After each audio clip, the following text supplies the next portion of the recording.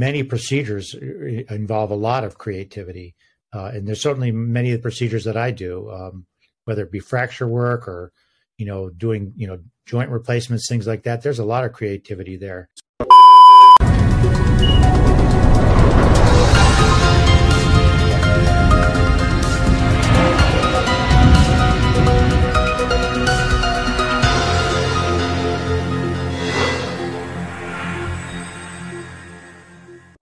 Welcome back to another episode of the Making Magic podcast. I'm Sean Jay, your host, and I'm a professional magician, speaker, and 3D designer. And this is all about inspiring conversations with the movers, the shakers, the visionaries, and the makers, the wizards behind the curtain that make the magic for you.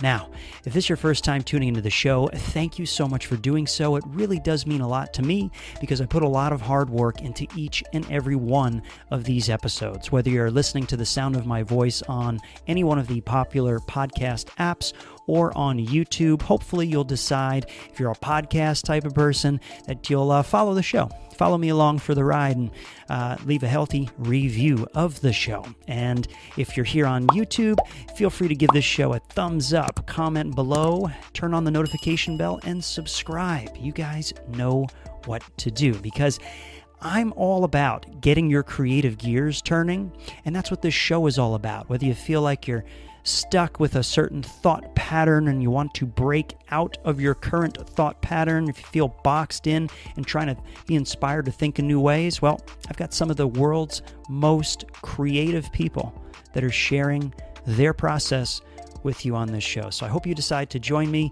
on the journey, and I'll be releasing episodes like every week now. So I hope you guys are enjoying this stuff. So with all that being said, let's learn a little bit more about our next guest. Hey, Dr. Bruce Wallach, thank you so much for joining us. Welcome to the Making Magic podcast.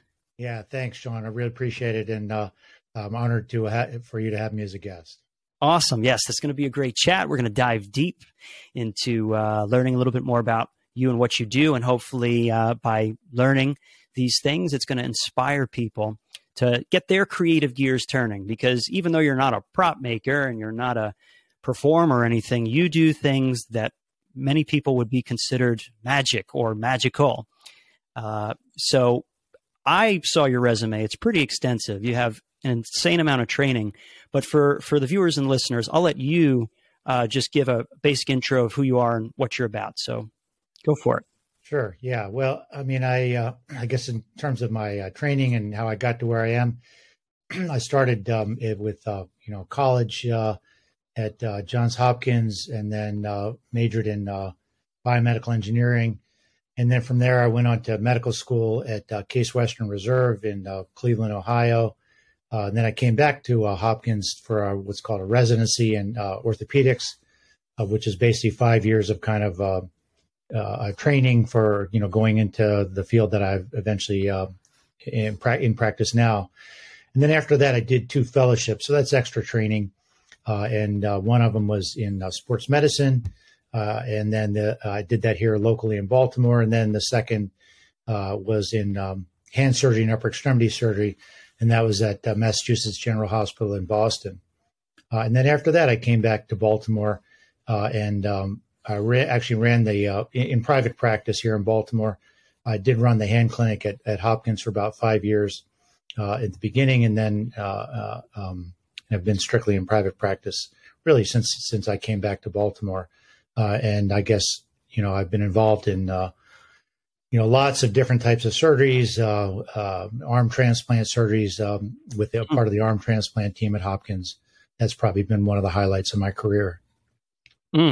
Yeah. I mean, that right there is magical. Taking someone who's missing a limb and then magically giving them back that limb and that movement and motion. That's amazing.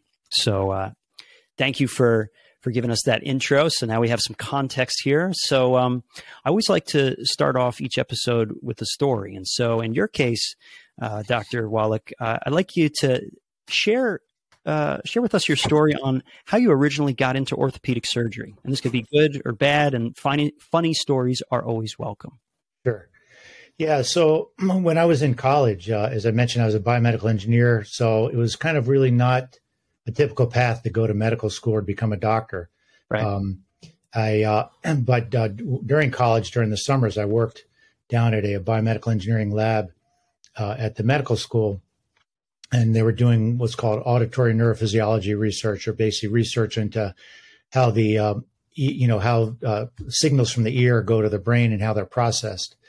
And while I worked there for 2 summers, and while there, really my plan was to probably go on and do some research into some type of biomedical engineering. And I remember talking to the docs, the PhDs, really, the physicians there, but most of them were PhDs and not medical doctors. And they said to me several times, if you want to get grants, which is basically the lifeblood of research, they said it's a lot easier to get grants with an MD than with a PhD. So at that point, I'd been thinking about possibly going to med school, and that kind of really pushed me in that direction. And so I basically, after doing a couple of years of that, you need to apply in their 3rd year of college. I basically decided I better apply. Let me apply to some medical schools, which I did. And I think that's there are actually some really kind of nutty stories about certainly med school interviews. I mean, I this really wasn't kind of my forte in terms of I wasn't planning on this at all. And so what I did is I went on one interview down at Baylor, down in Texas, and I guess for some reason I'd forgotten my nice dress shoes.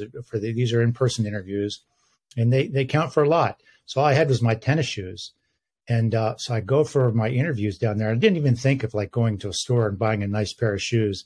I mean, I guess I just wasn't raised that way. My dad, was fairly frugal, and it was like there wasn't the kind of thing you just go out and just spend money. And so I'm at this interview, and I have these tennis shoes on, and my interview is with a female psychiatrist.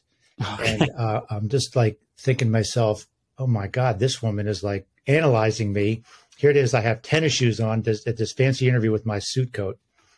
And to make matters worse, I guess when I shaved that morning, I'd cut myself. And all of a sudden, in the middle of the interview, I touched my face, and there's blood there. And I guess I'd started bleeding right in this middle of this interview. Oh no! So that was one crazy story. Another one was when I interviewed here at University of Maryland. One of the docs, he said to me, "How much do you think the average person makes?" And I guess at that time I thought, well, the average salary of people in the country was probably, I don't know, $25,000, $30,000 a year. Okay. And after that, he said something to me, "You've led a very sheltered life." And afterwards, I'm thinking, well, he probably meant how much does the average physician or doctor make, which was probably at that time much more. Right. So either way, actually, the funny part about that is that he clearly knew I wasn't going into it for the money. Right. And actually, yeah. I got accepted to that after that one pretty quickly. So that's kind of how I kind of got to the med school thing. And then as far as orthopedics is concerned, when you go to med school, the first 2 years is all bookwork and cadavers and things like that. But the last 2 years is what they call rotations, where you go through the different specialties and you spend, weeks or months doing certain rotations, internal medicine, OBGYN, surgery with the subspecialties, pediatrics. So my first rotation, I really don't want to say which one it was, but, it was like 2 or 3 months, and I'm doing this rotation, and I'm thinking, okay, maybe I could see myself doing this in the future. I'll see. Let me see what my rest of my rotations are. The second rotation was surgery. And one of my first weeks of doing surgery was a subspecialty in orthopedic surgery. And as soon as I did that, I shook my head and I said, oh my God, this is like banging your head against the wall, and you don't know how much it hurts until you stop banging it. That's what the first rotation was like. It was just literally painful compared to what the orthopedic rotation was like. It was fun. It was positive. It was just, I knew right then, I said, this is probably what I'm going to do. And this was the beginning of my second rotation. And sure enough, each rotation I did after that, nothing compared. So that's kind of how I got into orthopedic surgery, and how I kind of, got into the whole field. I thought that was funny, actually, going back to your first story about something, sitting there with the psychologist, and then, you're looking a certain way, and then And then she was probably making all kinds of assumptions about who you were, with the shoes and then the face. And then it was just like, can you imagine what her dialogue was? This guy must be, Yeah. I mean, I got to say, I was, I was a little bit more than a little bit nervous, and I'm just like thinking, oh my God, this woman, is just, didn't matter what sex she was, but just a psychiatrist. And I'm just thinking, I'm sure they're analyzing something about what has happened here. Not only do I bleed, I had my Adidas on.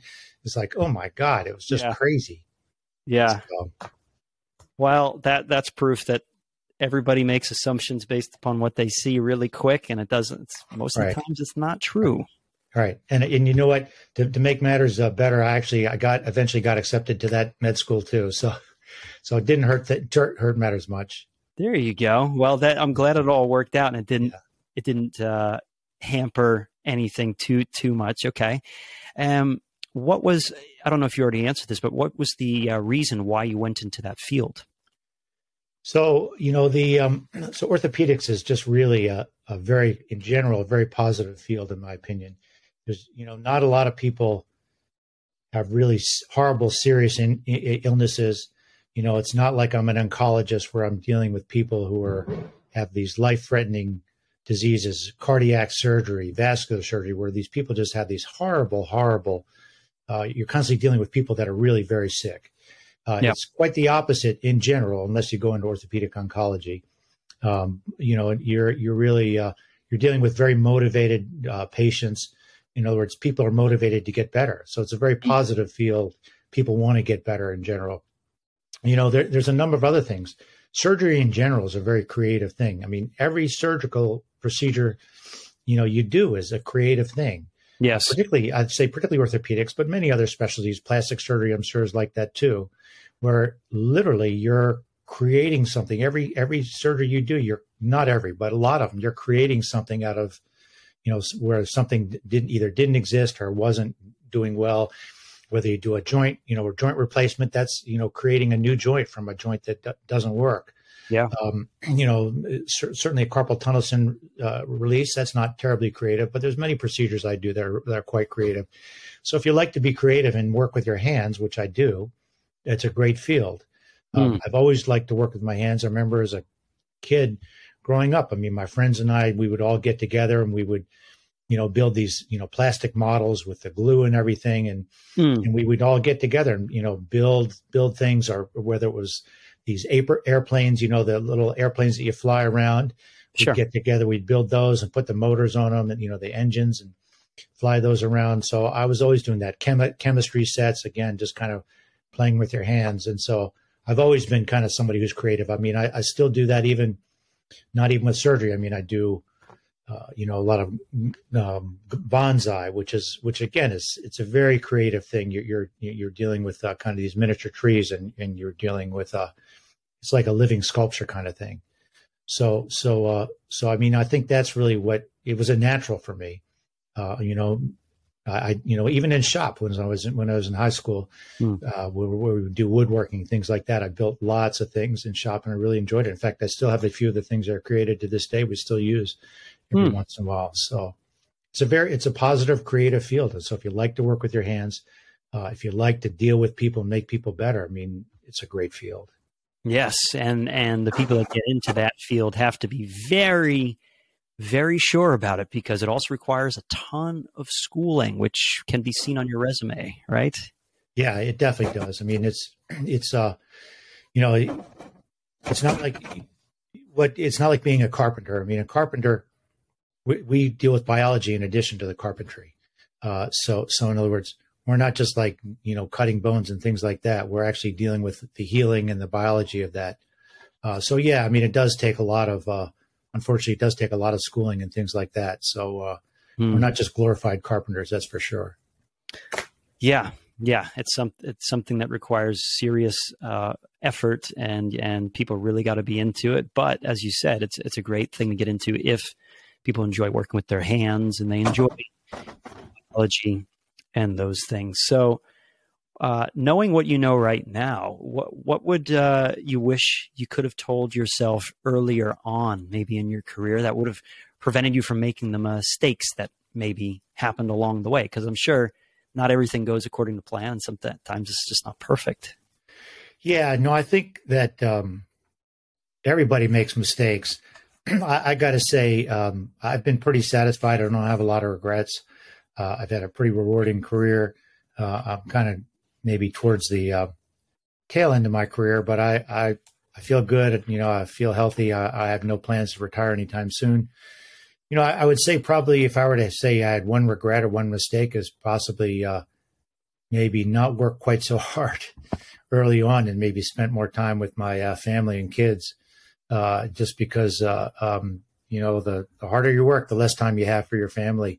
Professionally, no question. I've had complications and mistakes there and, failures, and maybe we can get into that, a little bit later in the interview. But I think that's probably my biggest regret. The funny thing is now sometimes my wife will say to me, why are you doing that? And I'd say, trying to make up for lost time. In other words, spending time with my kids or doing things with them.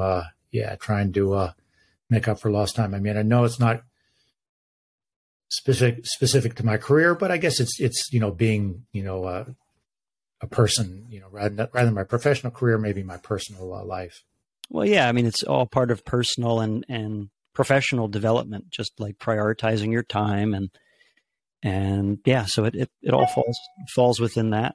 Yeah, back in the day, I prioritized it probably too much in the terms of, my professional career. People would say to me early on, how did you get so busy? And the answer is, because I never said no. If somebody said, hey, can you do this? Yes. Yeah. I was always available. Got it. So you were like a yes man. I was. You learn early on. You only have to say no once or twice before people move on and send those referrals elsewhere. So that, it frustrates them to get a no. So yeah, I guess over time, from being a yes man so long, you got perhaps a little bit more adept at learning the right times to say no, hopefully. Yeah. I've tried to get better and better at it. I cut my schedule back a little bit. But I currently have a secretary who she's like the way I used to be, doesn't like to say no ever. And so it's funny that we're taping this on Halloween because today I got into the office and she had 2 T-shirts, and it's a saying from a old movie. I think it was The Sandlot, and basically one of the T-shirts said, "You're killing me, Smalls," because I always say, "You're killing me, Kelly." And then my T-shirt said that. Her T-shirt was Smalls, and so that was our Halloween costume for today because it's just. She doesn't like to say no, because it's just, she likes to kind of keep me busy. Gotcha. Yeah. If she's busy, then you're busy, and she probably likes to be busy, I guess. Yeah, exactly. So. Okay. What about in your field then? Are there any recent discoveries that you've made in the field of orthopedic that kind of are getting you excited this year or in the upcoming years, like anything on the cusp of development? Yeah. So I think, discovery wise, I think, and this isn't specifically my discovery, but what would go along with that is I've been privileged to be a part of the Johns Hopkins arm transplant team. And I guess we've been with this team for about 10 years, maybe 12 years. And we've basically done, occasional arm transplants. And I think that's really been quite rewarding and really quite interesting. And over the 12 years we've done, I guess, transplanted 5 arms on 3 patients. So that's really been quite a challenge when we do them and really just, really very interesting and rewarding not only for us, but also for the patients. We have, I don't know how detailed you want me to get into it, but it's a large team of highly trained surgeons, microsurgeons, orthopedic surgeons, plastic surgeons, mostly hand surgeons. And, we basically have intermittent meetings down at Hopkins. It was initially run by Dr. Andy Lee, and then now it's been taken over by Jamie Shores at Hopkins. And basically, we transplant arms onto patients in general, most of them have no arms. Yeah. So they're bilateral or both arms are gone. One patient had no arms or legs.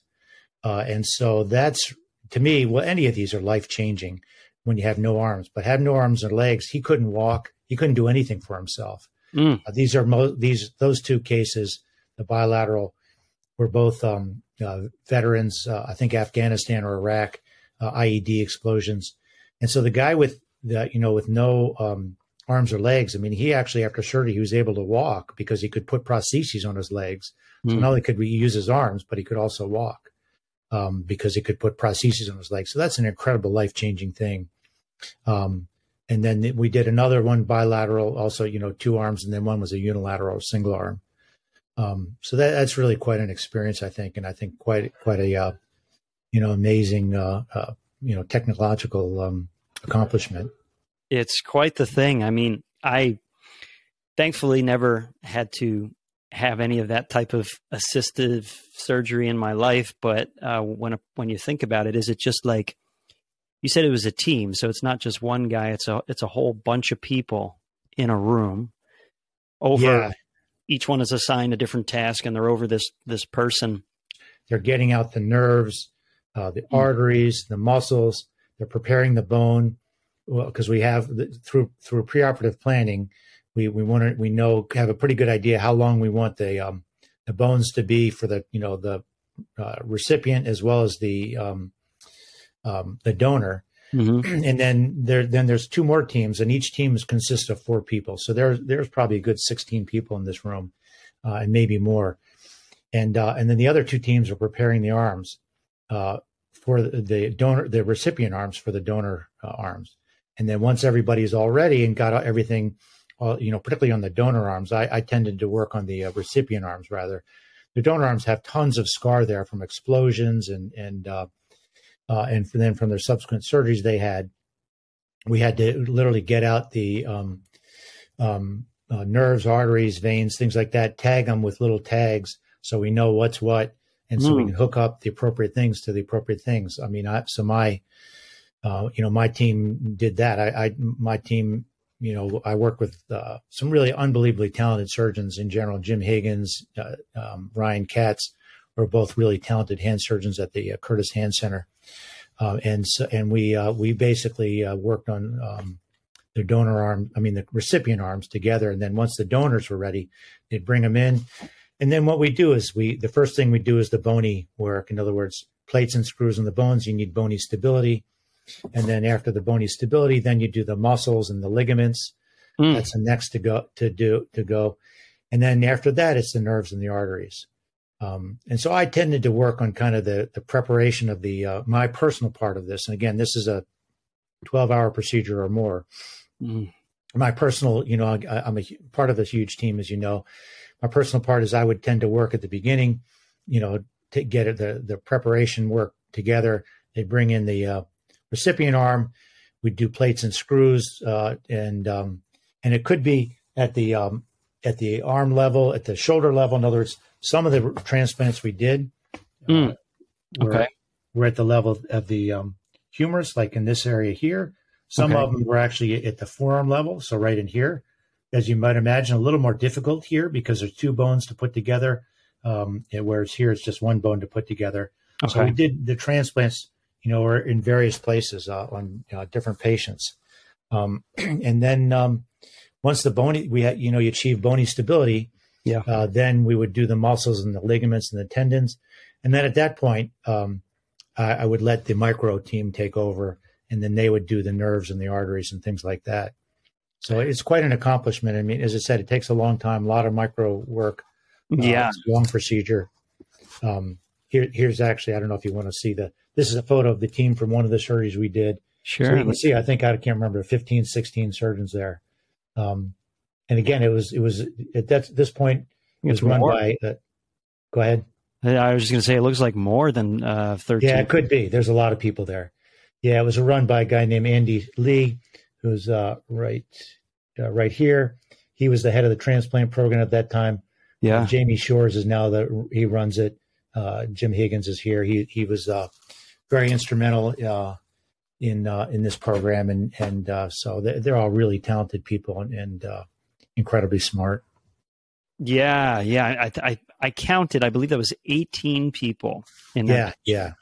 It's a big team. So I'm a part of a big team, but it was it's really very there's not a ton of those that are done throughout the world. So it was pretty, in my opinion, it was an honor to be included, but also it was just really, so many things I do these days are reasonably routine. There's nothing about an arm transplant that's routine. I mean, we did tons of training for these cases in terms of, we would have meetings just to go over the theory and just what we were going to do, where we're going to cut the bone, how long the donor arm is going to be, how long the recipient arm is going to be, how are we going to where are we going to put the plates and screws, what are we going to do with the nerves and arteries? How about the skin, or because you need the huge skin flaps. And we even did cadaver dissections a few times, just as practice sessions for these people. And then, you don't know when the recipient's going to be available. And, the recipient has to be basically an organ donor. And so you got to wait. These cases, these cases tend to go, in the middle of the night. I feel like we frequently started these cases around midnight. And actually, the first one we did, that's if you want a funny story, that's a reasonably good story. Sure, let's do it. We got a call about it. I can't remember. It was sometime it could have been the day before, the night before, that they think they have a donor. They're not sure. And basically you have to travel to where the donor was. I think the donor was in Pittsburgh. And so there's a team. I wasn't a part of the team that traveled to Pittsburgh, but basically, you take the arms after they harvest various organs, and then they take the arms. And I think the heart and lungs are the last to be harvested. And then they would put them on ice and they'd bring them to Baltimore. And anyway, I think they wanted us there around midnight on a Saturday night. We all went down to Hopkins to be ready. And I think we probably didn't start till like 2 a.m. But we had a dinner party that evening. And so I remember with my wife having dinner guests over that evening. And I said to them, look, I'm going to stay for an hour or two. But I said, probably around 9 or 10, I'm going to go in bed and try to take a short nap before I have to run down to Hopkins, which I did. I didn't sleep very well. But anyway, I took a short nap, went down there. Anyway, the next night, I had tickets to see Dave Matthews downtown in Baltimore. Okay. They were like, I'd been really looking forward to it. It's a small arena. I had good seats. There's not a bad seat in the house. My wife said, "You're not going to this, are you?" Because I'd been basically up most of the night. And I said, "Yeah, we're going." So we went to the concert, and I think after about an hour and a half, I was just starting to doze in my seat, and it was just painful. So I had to leave early. But anyway, I did go to the concert. You went to the concert. Was it, you said, the same night that you were supposed to do that surgery? No, it was the night after. We did the transplant. Okay. So we had the dinner party. I did the transplant at midnight, whatever. The next morning, I go home. I literally, I got dressed. I had to go straight to the office to see patients in the office, and then got home. And then the next evening, we had tickets. And she just said to me, "We're not going to this concert." And I said, "Yeah, let's go." I said, I can't. So we went. So it was good. It was worth it. Well, you're a real machine then. I mean, I would have been exhausted after doing something like that at that hour. And then I would have been like, "No, I'm staying back. I don't want to go." Yeah. There. I mean, that's kind of, unfortunately, that's what you get trained for in your residency. You just spend a lot of time awake. And I think that's half the training of the residency is being ready to be awake. I remember in fellowship in Boston, we were, when we were, putting fingers back on all the time. I remember, my longest procedure there that I personally did was 16 hours, putting on multiple fingers on a hand. Now I did get a break during that 16 hours, but my longest time under the microscope, no breaks, nothing, was 12 hours.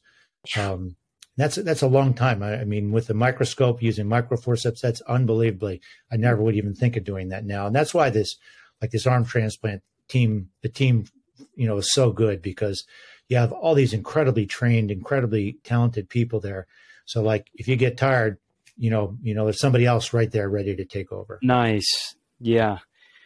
Yeah. And it makes me think, like, when you're reattaching these things, you said the microsurgeries with the arteries and the nerves and the vessels, it kind of reminds me of like soldering, right? Is it kind of similar to like a soldering iron? You prepare the end and then you somehow use something to join them together, or? So I wish it were so simple, because although nerves are getting closer to that, they do have this glue that they can use to put together, put nerves together. What's called fibrin glue. Fibrin is one of these things the body uses to make blood clots with. So they do use that for some nerve repairs. But back when we were doing that, certainly the initial ones, these were all sutures, so stitches. So the stitches are what we call, they're tiny. They're like finer than a human hair. And as I said, you're doing it under a microscope, these really fine instruments. And again, I wasn't, although I did plenty of microsurgery, at that point, there were people there who were they did tons of microsurgery. So they were the people that were doing that. Mainly a lot of the plastic surgery or plastic hand surgeons were doing the micro stuff during the arm transplant procedures. But those are stitches. And so every vessel, you're putting in 8, 10, 12 stitches, every single vessel. So it's a pretty tedious job. And same with the nerves, weren't quite so many stitches, but it's very slow and meticulous and really tedious work. And you're sewing, some of the vessels are relatively big, like in the upper arm area here, those are reasonably sized vessels. But as you get, further down into the forearm, some of them are small vessels. And certainly like in the hand, like when I mentioned I was doing like finger replants, or basically putting on fingers back in my fellowship and even early on in practice, those are tiny vessels. We're talking 2 millimeter vessels. And so the sutures are finer than, as I said, finer than a human hair. So that does take it's very tedious, quite a bit of skill and quite a bit of concentration. That I could imagine, just with my experience soldering and my experience sewing, which I'm not great at. It's kind of like that. You have these micro tools under the microscope, and you're very slowly, just right. Yeah, and they are definitely coming out with, as I mentioned, the fibrin glue, which is helps with nerve repairs. That's amazing. And they are coming out with these little vascular clips, where these almost like these little cylinders that you can put the each end of the vessel on, and it'll help to keep the vessels patent, and basically you can use that. So they're definitely coming out with things like that, so that you don't have to do it's not so tedious. You don't have to do quite so much suturing and things like that. So it does make things a little bit easier. Okay. No, that's fantastic. And what about so there's many different ways of doing this, and there's many different tools, and there's emerging technology. And I think it's pretty obvious to the viewers and the listeners at this point that surgeons have to be creative, and you can't just, I'm sure there's things that work according to textbook, but then there's things where you need to use times where you need to instantly think on your feet and go, wait a minute, that method didn't work. So now let's try this, or maybe we got to approach it from this angle, or put it, insert the suture here rather than there. Am I correct with saying that surgeons, and especially doing what you do, would take a lot of creativity? Yeah, no, I agree. You could make an argument that certainly many procedures involve a lot of creativity.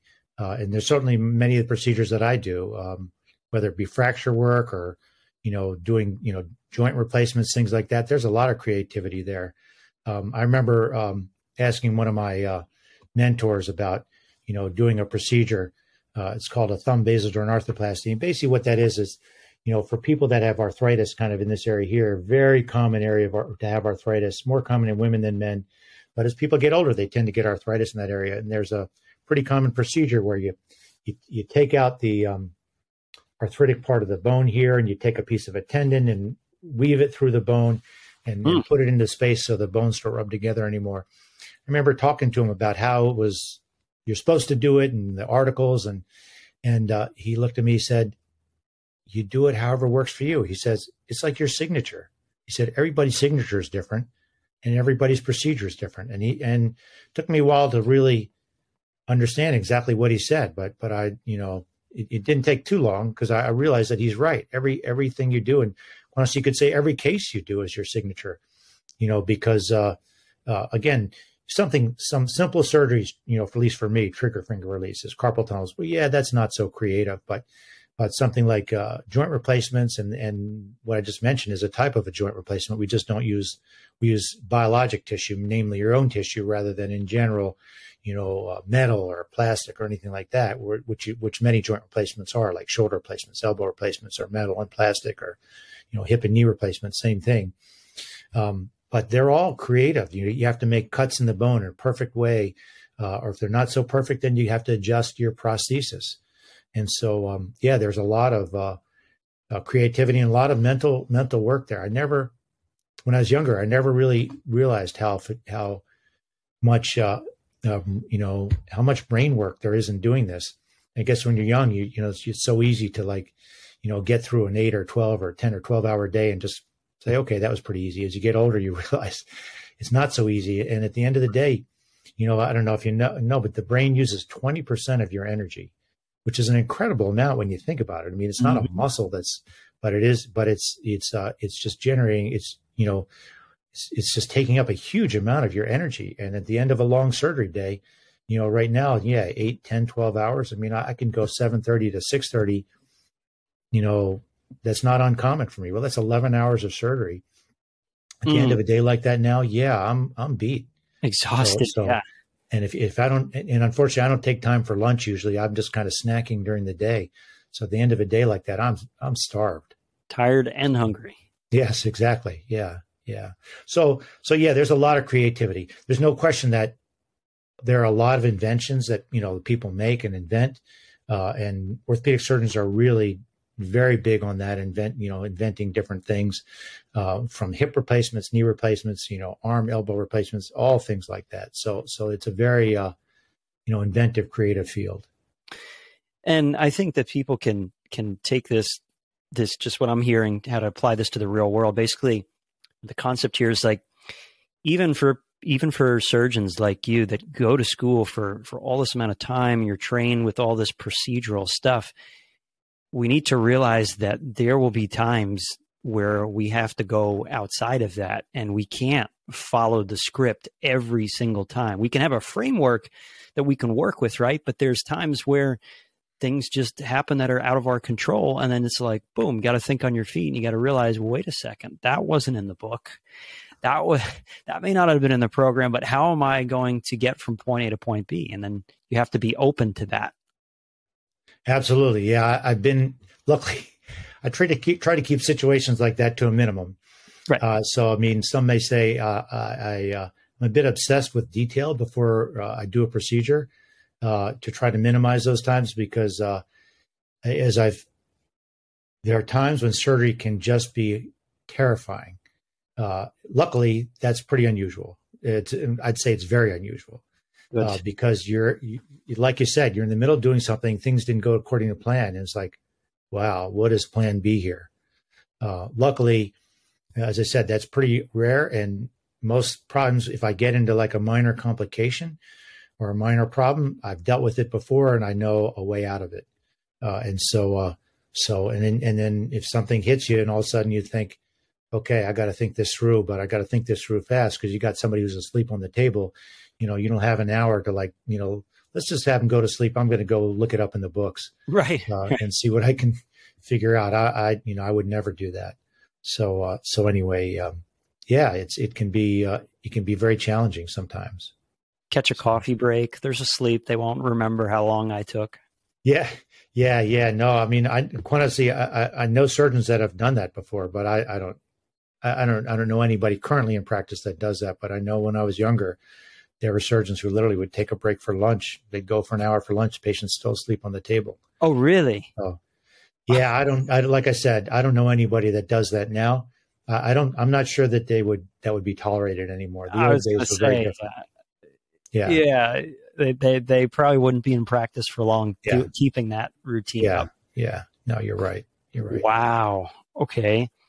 What about, are there any surgery methods or ways of doing things that you're excited about learning this year? Well, this year is almost over at the time that we're recording this, but in the near future. Yeah. I mean, every year, there's we go to meetings, and one of the big meetings I go to is what's called the American Society for Surgery of Hand, otherwise known as the Hand Society.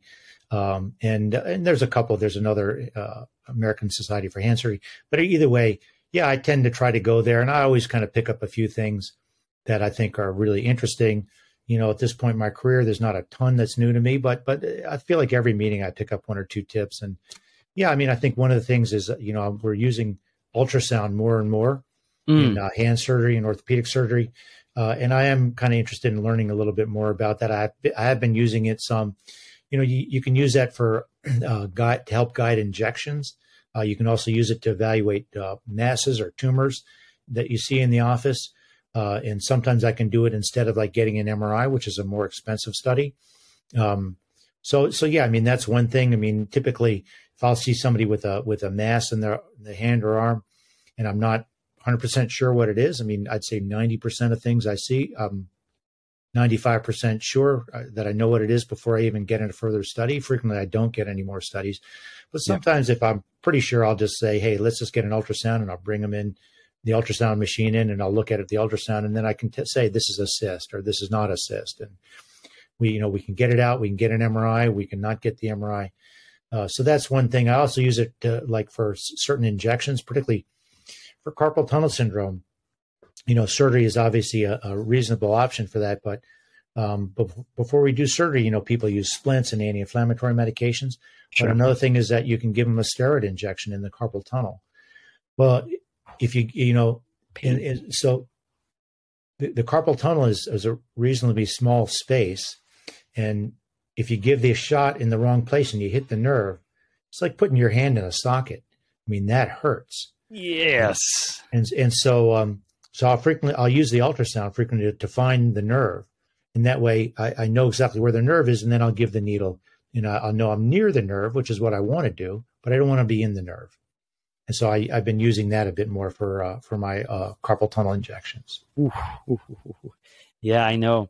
I've heard about steroid injections and those things, and those usually, right, if it works, it helps reduce the pain, but the actual act of doing it generally kind of hurts a lot, doesn't it?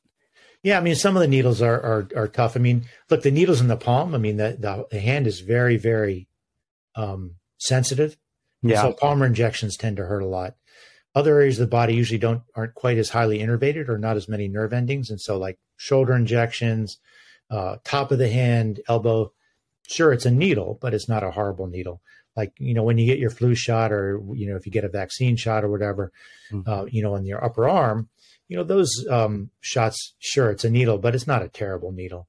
And same with shoulder injections. But if you get one in your hand, yeah, they tend to hurt. The palm, same thing with the foot, the sole of the foot, those hurt, highly innervated areas. Yep.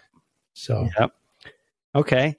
Now I'd like to get to one of my favorite questions, which always brings out something crazy. And most of my guests, have you ever had a surgical fail or had this experience where it was just like this big thing where you thought it was going right and then it just kind of blew up in your face and it was just a big disaster? And of course you can say this in the most politically correct way without naming names. I know the medical stuff and HIPAA laws and stuff, but if there's any way that you can think of or draw out one of these crazy epic fail stories, that would be great. Yeah. I can think of a few things. One is one of these terrifying cases where earlier on in my career, someone had what seemed like what's called a lump in their underarm area, that was called the axilla. Mm-hmm. And I figured, okay, I'm an arm surgeon, I can do this. I take out masses and lumps. Didn't think it was I don't tend to take out things that I think are possibly malignant. I would refer those to an orthopedic oncologist. Sure. Because the person who does the initial biopsy is the one that should do the final surgery for those cases. But luckily, most things I do are really not, malignant. And I'm pretty sure they're benign. But this one, I figured, I thought it was what's called a hemangioma, which is just a benign blood vessel tumor. And so I get in there and I realize this hemangioma or this tumor is completely wrapped around the arteries and the nerves in the underarm area. And most of the surgeries I do are under tourniquet, meaning there's a blood pressure cuff in the arm. And so there's no bleeding during the procedure at all. Okay, that we put the blood pressure cuff up, we can see everything perfectly, and then at the end of the procedure, we let the blood pressure cuff down and get any bleeding under control that we have, because it's such a highly constrained and under such a great environment, meaning no bleeding. You usually at the end of the procedure, if you've been careful, there's really minimal bleeding anyway. Okay. It's because you cauterize blood vessels, or you tie them off, or do whatever you need to do, or you just avoid them completely, or pull them out of the way, or retract them. With this procedure, there was no tourniquet. And so I get in there and I realize this is, there's no way I can do this by myself. It's like, I was like thinking, I don't know what to do. Luckily, I had a friend who was a vascular surgeon, and it was in his this is in his wheelhouse. And so I actually had the nurses call him, and luckily he wasn't that far away, and he came and kind of, helped me finish up the procedure. So luckily it didn't end up be a failure, but it was definitely I could put that under, for me, it was terrifying to be in a case like that. The alternative would be just to close it up and say, hey, you need to go see someone else. Yeah. But I didn't want to be in one of these cases where I got into uncontrollable bleeding and possibly, have that kind of issue. That wasn't going to be in the cards or in the table for me.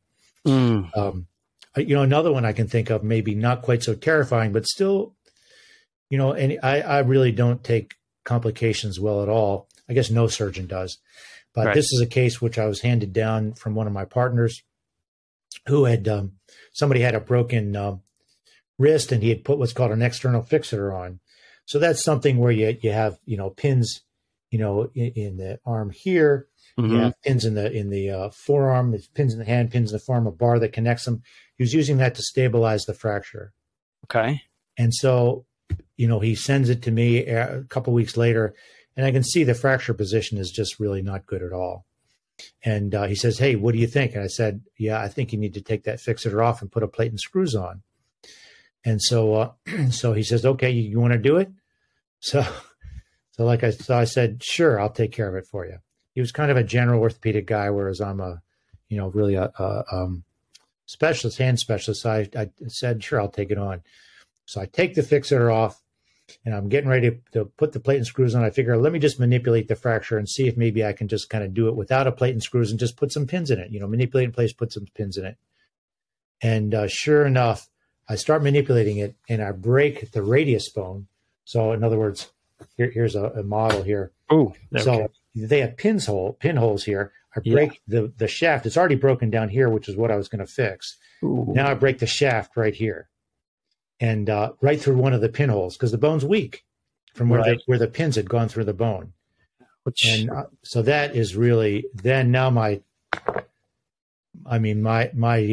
ruined my day, possibly my month. And so at that point, I'm thinking, what am I going to do? Well, now they've got an unstable, completely forearm bone, plus they have the fracture down here. So I'm thinking I have to put a plate and screws here, and I also have to fix the wrist. So at that point, I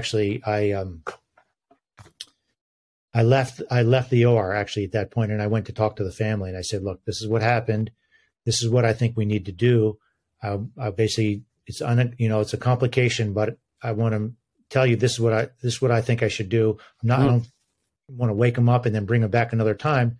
So do you give me permission to do that? And of course they said yes. And so I plated, plated the radius bone, where the fracture was here.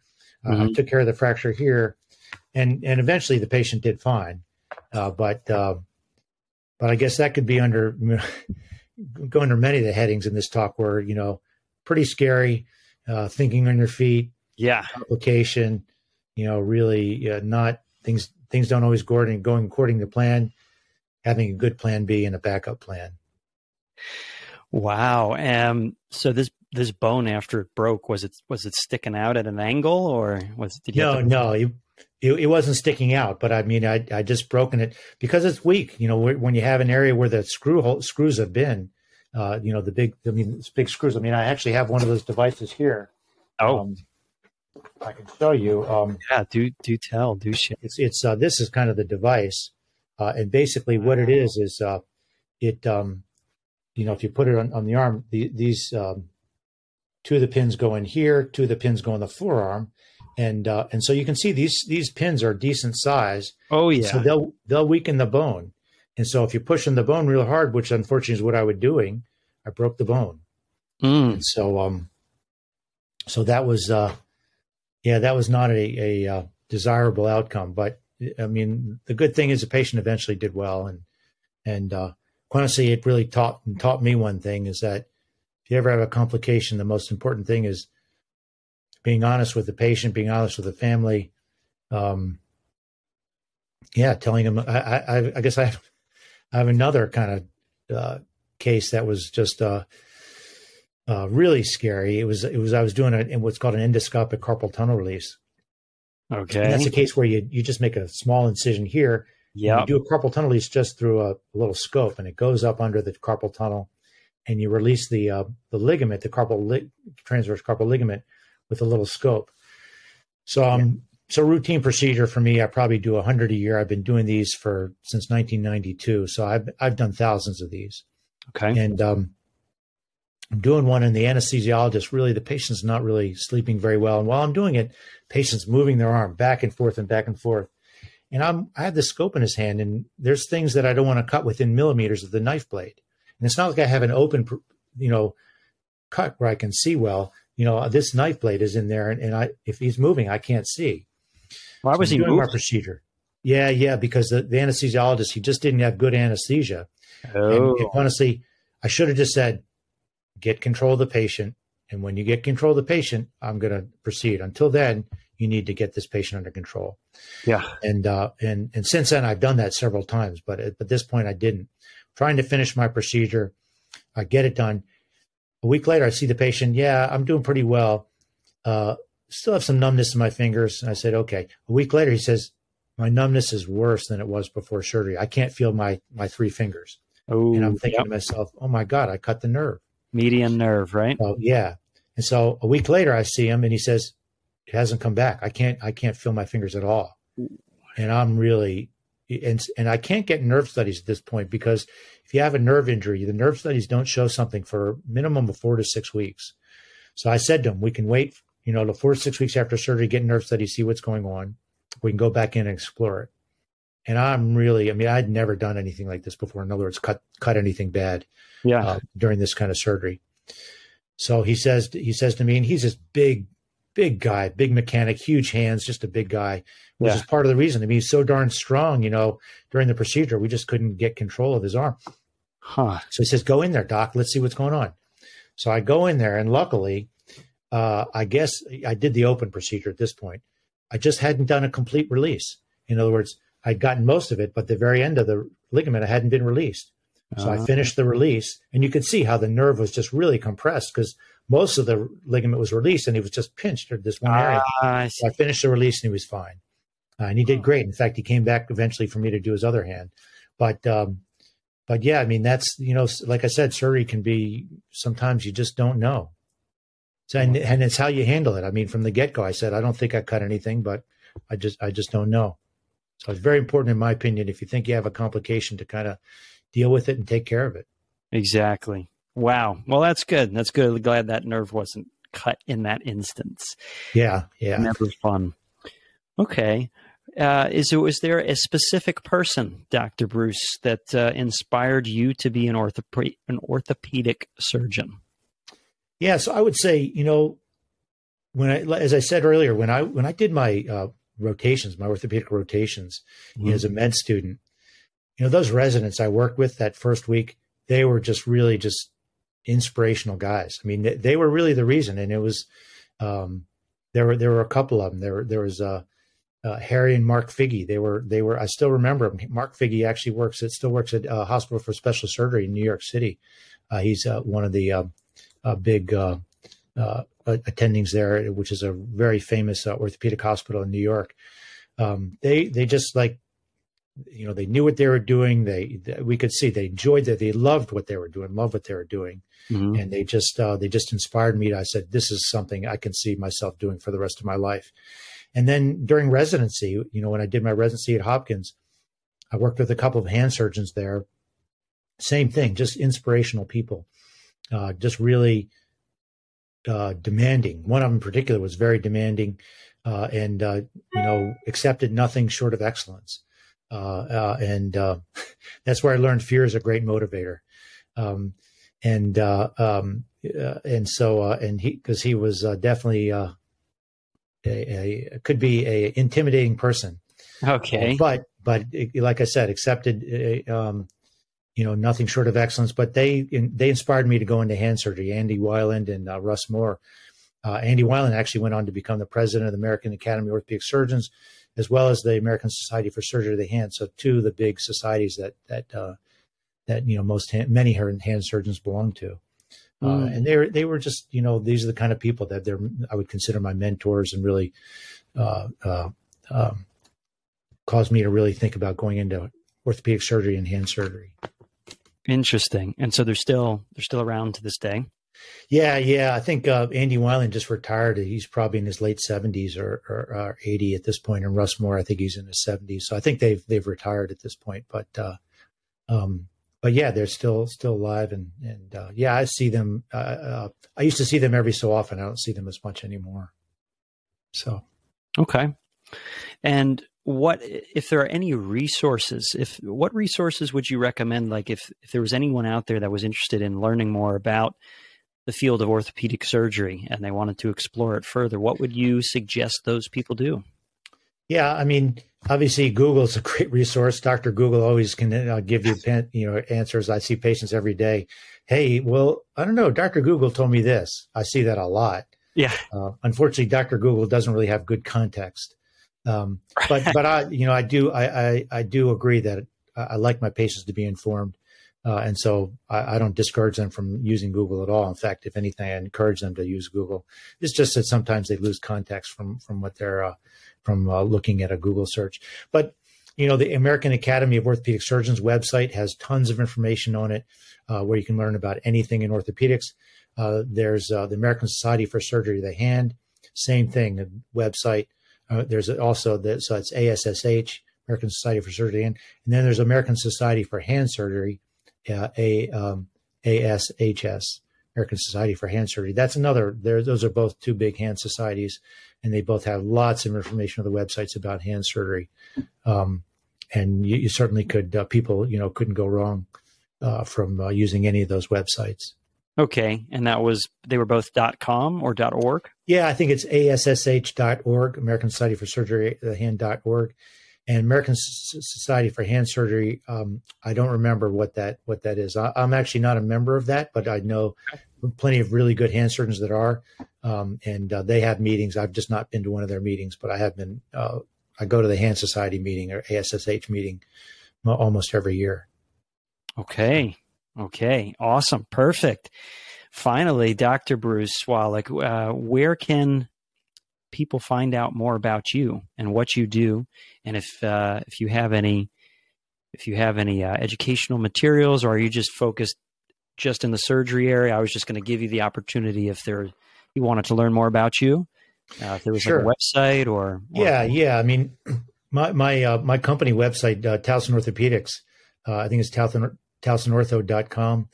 There's lots of information there. You can look at all the docs in my group. I mean, we have over 20, 25 providers or physicians and PAs, nurse practitioners in our group.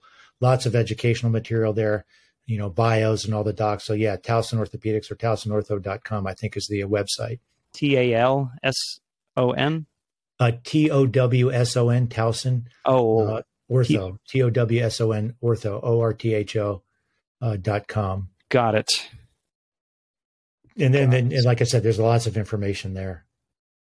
Okay. Well, that's pretty straightforward to the point. So guys, you heard it right here on the Making Magic podcast. You could check them out at those links. Those links will also be in the show notes. If this magical field piques your interest at all, it really takes dedication and persistence and creativity to be in this kind of field. That's what I'm getting from this conversation based on everything that you said. I think anything in the medical field, if you want to take it that far, you really got to be passionate about it first, and you got to be dedicated to the school part, the university, and then the the extra training, and probably you go to like yearly training, or every X amount of months, you probably have different courses or something. I would assume that you go to stay up on par.